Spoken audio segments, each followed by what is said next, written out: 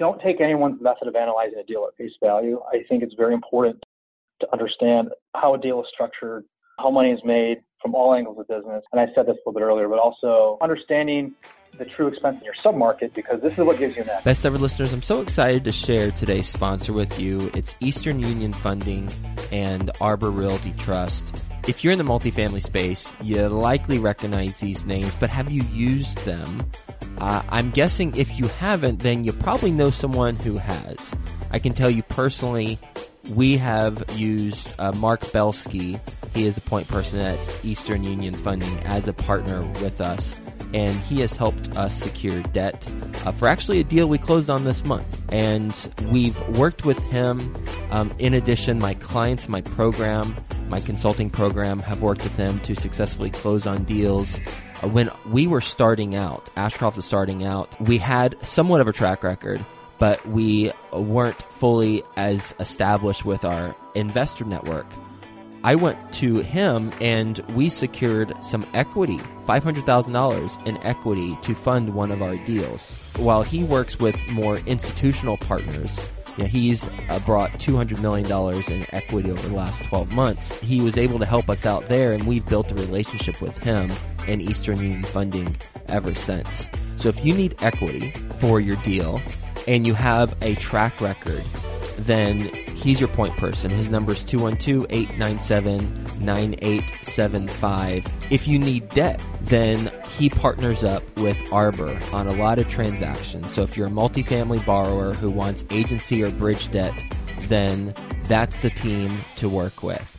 We have worked with their team, both Eastern Union and Arbor, on deals, and people who have purchased our deals, purchased deals from us, have used Arbor, as well as my clients in my consulting program, they've used it. So this is a recommendation that comes from firsthand experience.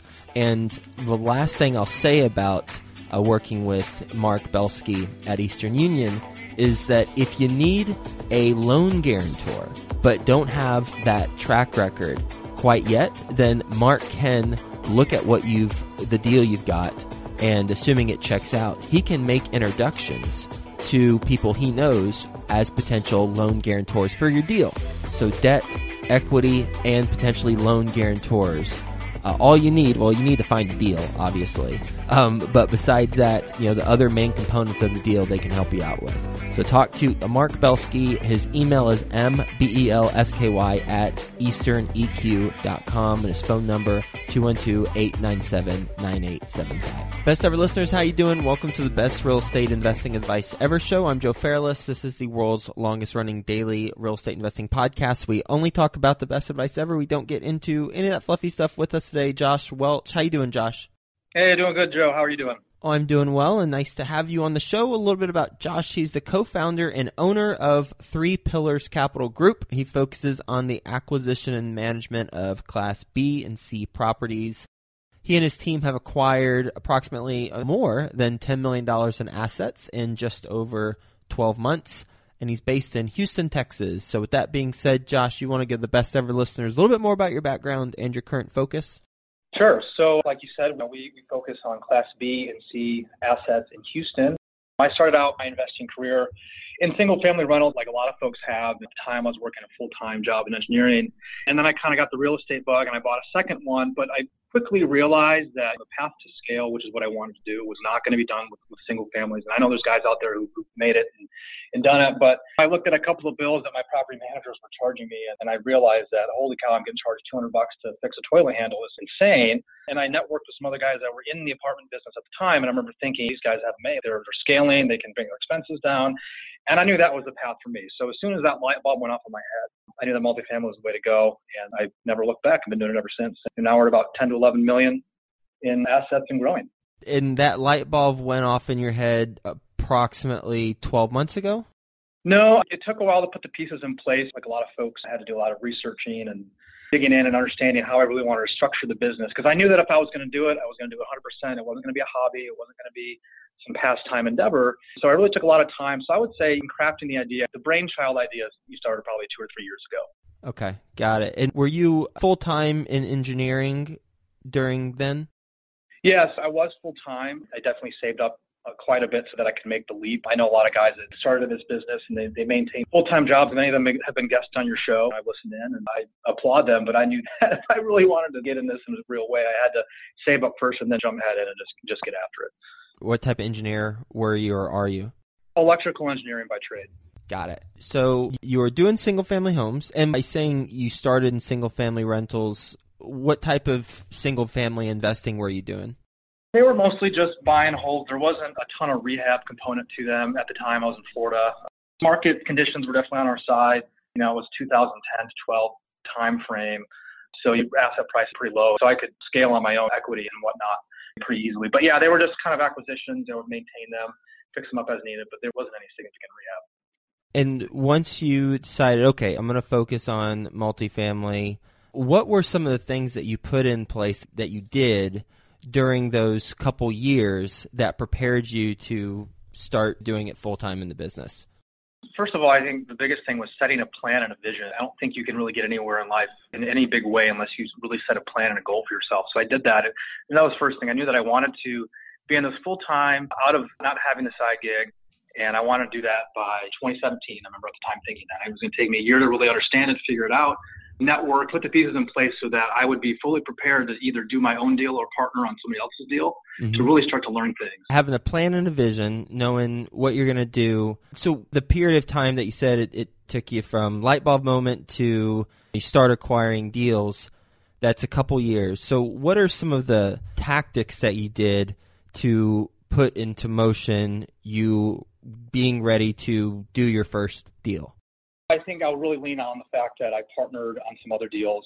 I did a deal with some guys in Boston when I was first starting out. They were more into the high-end condo conversion stuff. They had a few smaller multifamily buildings. And I just really knew that I'd been analyzing spreadsheets and learning how to underwrite deals for a long time. And I'm like, okay, I've got to figure this thing out from the ground. And that's why I'm so big with my partners and people who do my deals with me is that, look, the best way you're going to learn about this business and learn how to do a deal is to actually do a deal.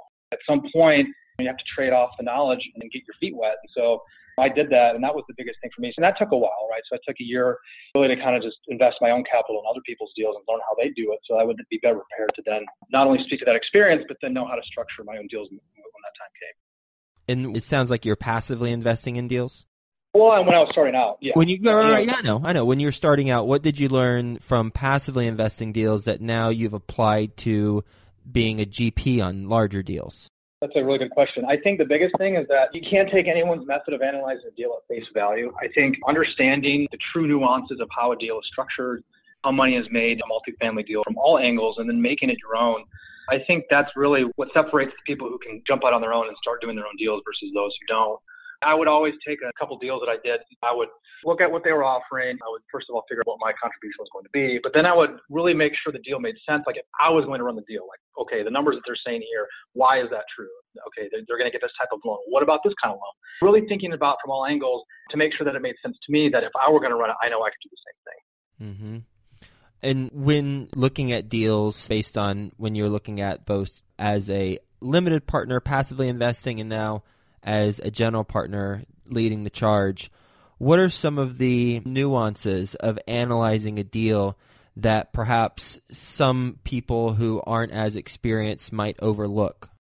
I would say one of the biggest things that I've noticed is not really knowing what your competition is doing. I think a lot of people fall into this idea that there's certain buckets that line items are supposed to become on like a T12. And if it doesn't fit that, then, oh no, this deal's bad. It's not going to work.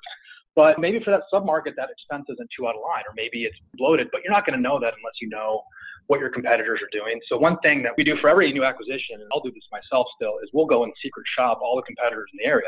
So if I'm looking at a deal and I'm saying, hey, I'm going to pay this much per door, this is the T12 I have from the seller, is that really accurate? Is that reality? And the only way you're going to know that is by going to competitors and seeing what are they getting, what rents are they charging, what amenities have they done in their units to get those rents. And you can kind of really quickly figure out where you stand. So that's kind of one of the biggest nuances that I noticed when jumping into leading the own deal is whether or not you have investors involved in the deal, the operation deal is on you. And it's your job as the general partner to make sure that you know everything that there is to know and treating it like a business. Really just treating it like you would treat any other business. You have to know every angle of it. When you secret shop a deal, to me, totally makes sense from an income standpoint, how you could kind of verify certain things. Are you able to pick up on anything from an expense standpoint? Yeah, those are obviously a little bit more tricky to come across that. I lean more on kind of all the vendors. And we interview tons of vendors all the time for all of our work. A lot of stuff we do in-house, but the big ticket items that we can't, we have contracts in place. But that took a lot of legwork to figure out what those rates were. And comparing those to T12s that we see, we can figure out in our market, okay, is this guy paying too much for an HVAC replacement versus what we would pay for it?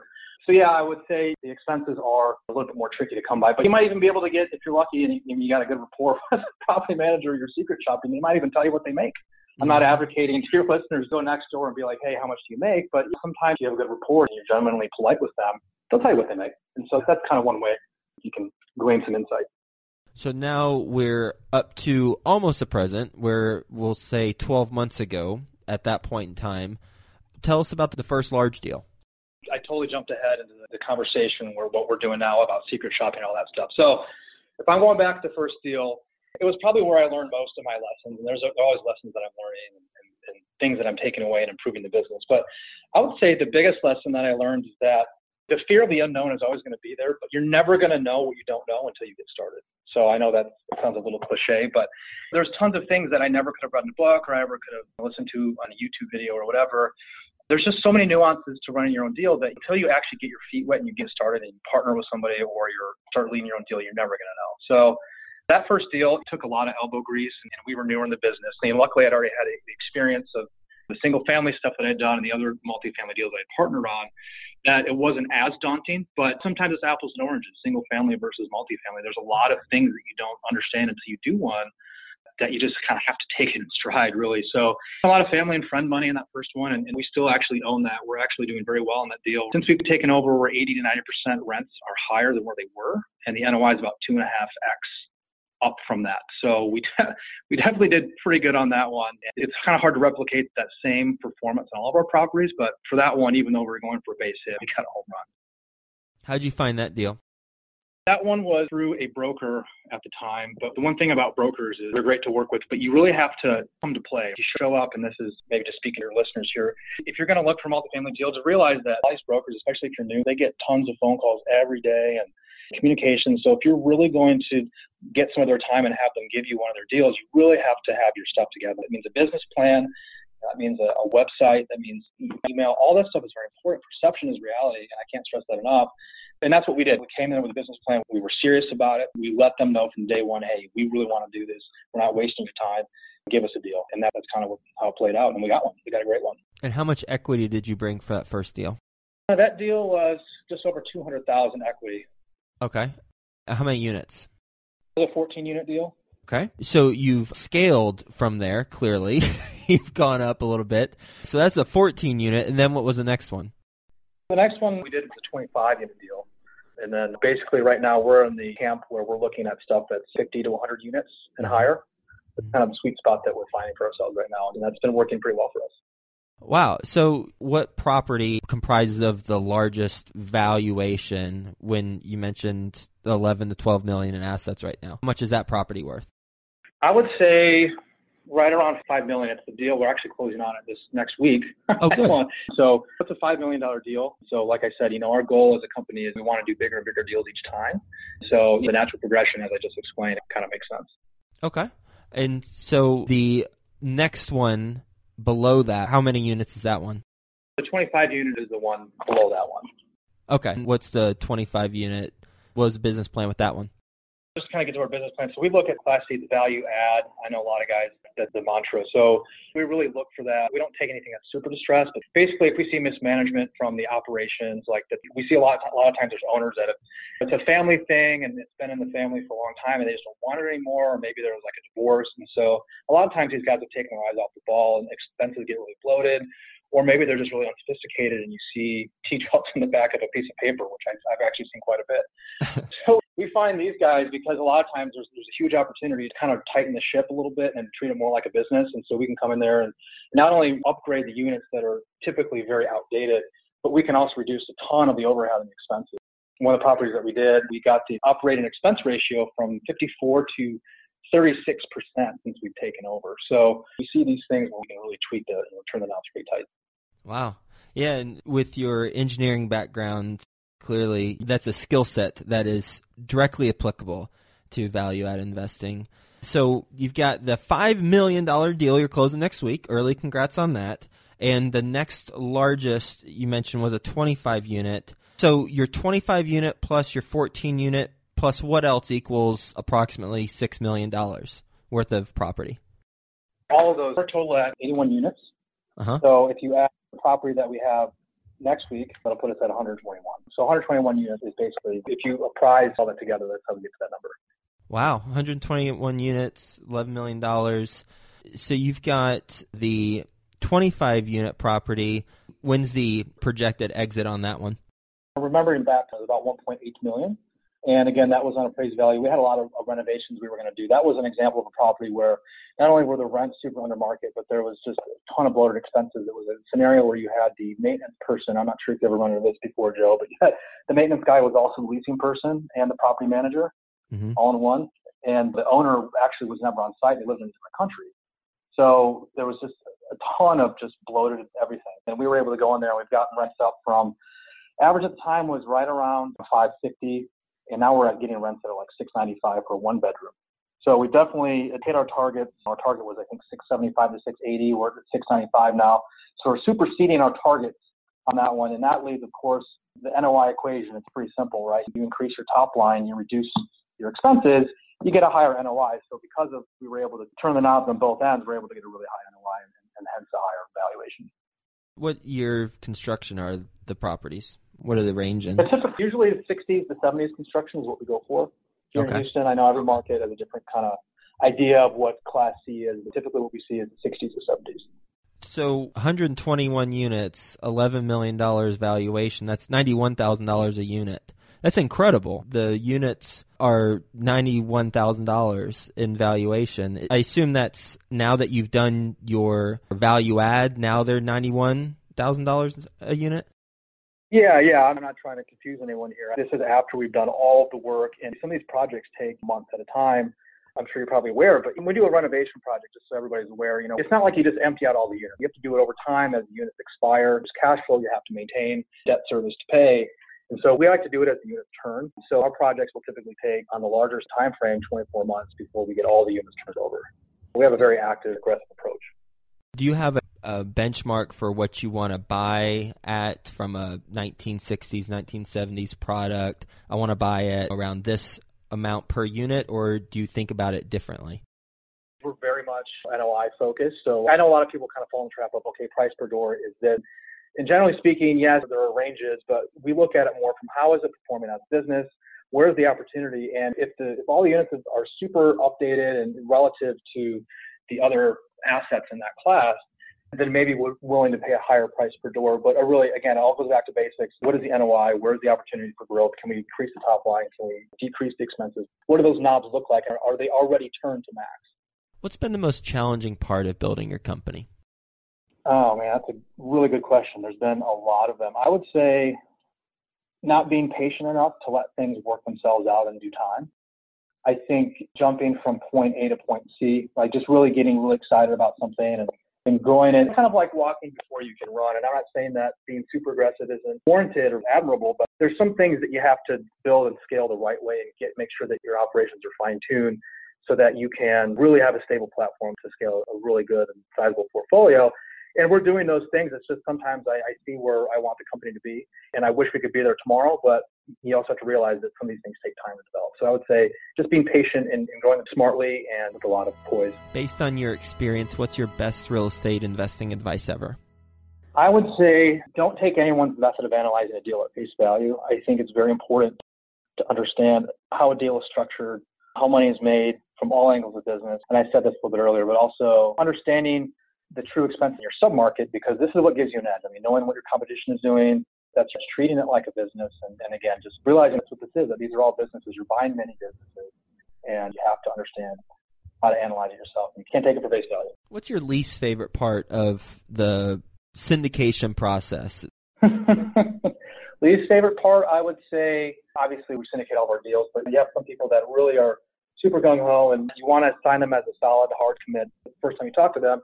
But you kind of have to play devil's advocate at all times, and you have to assume, what if I've got commitments for X amount of capital of my raise? What if it doesn't come through? Do I have a backup plan? I think that's my least favorite part of it, because you can't just take people's word for it, to be honest with you. What's your favorite part?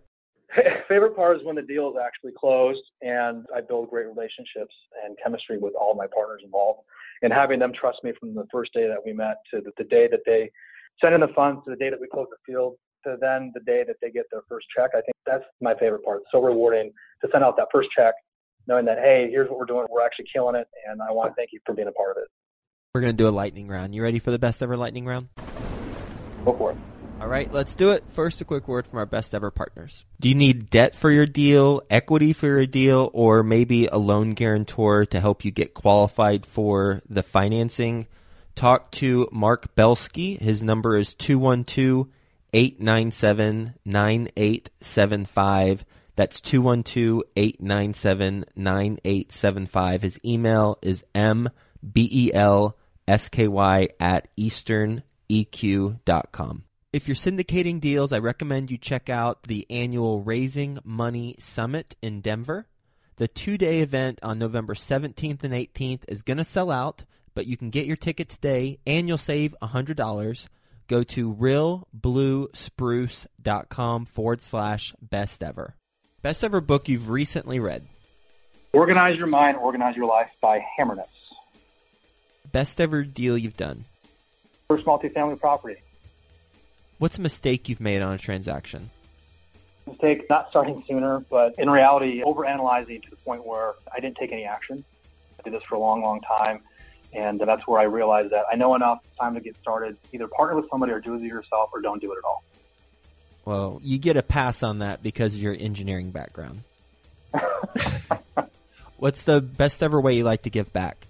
We actually started a nonprofit here in Houston called World Will Be Better, and it serves to raise money for an elderly homeless shelter. There's a movement in Houston where there's a lot of elderly homeless, and there's an organization that was created to house these people. However, they're running out of housing for them, and so we started a cause to basically raise about $3 million to plan and construct a new facility for them so that they can continue to accept more people and educate them and house them and clothe them to reintroduce them back into society. So we're really excited about that. And how can the best ever listeners learn more about your company?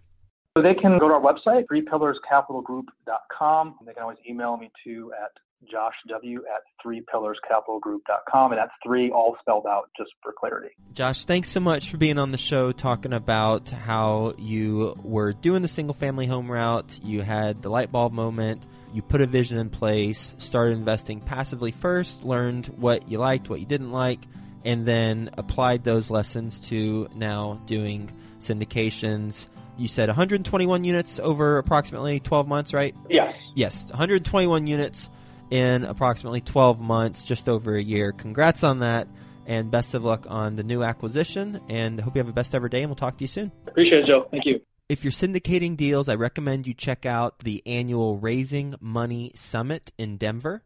The 2-day event on November 17th and 18th is going to sell out, but you can get your ticket today and you'll save $100. Go to realbluespruce.com/best ever.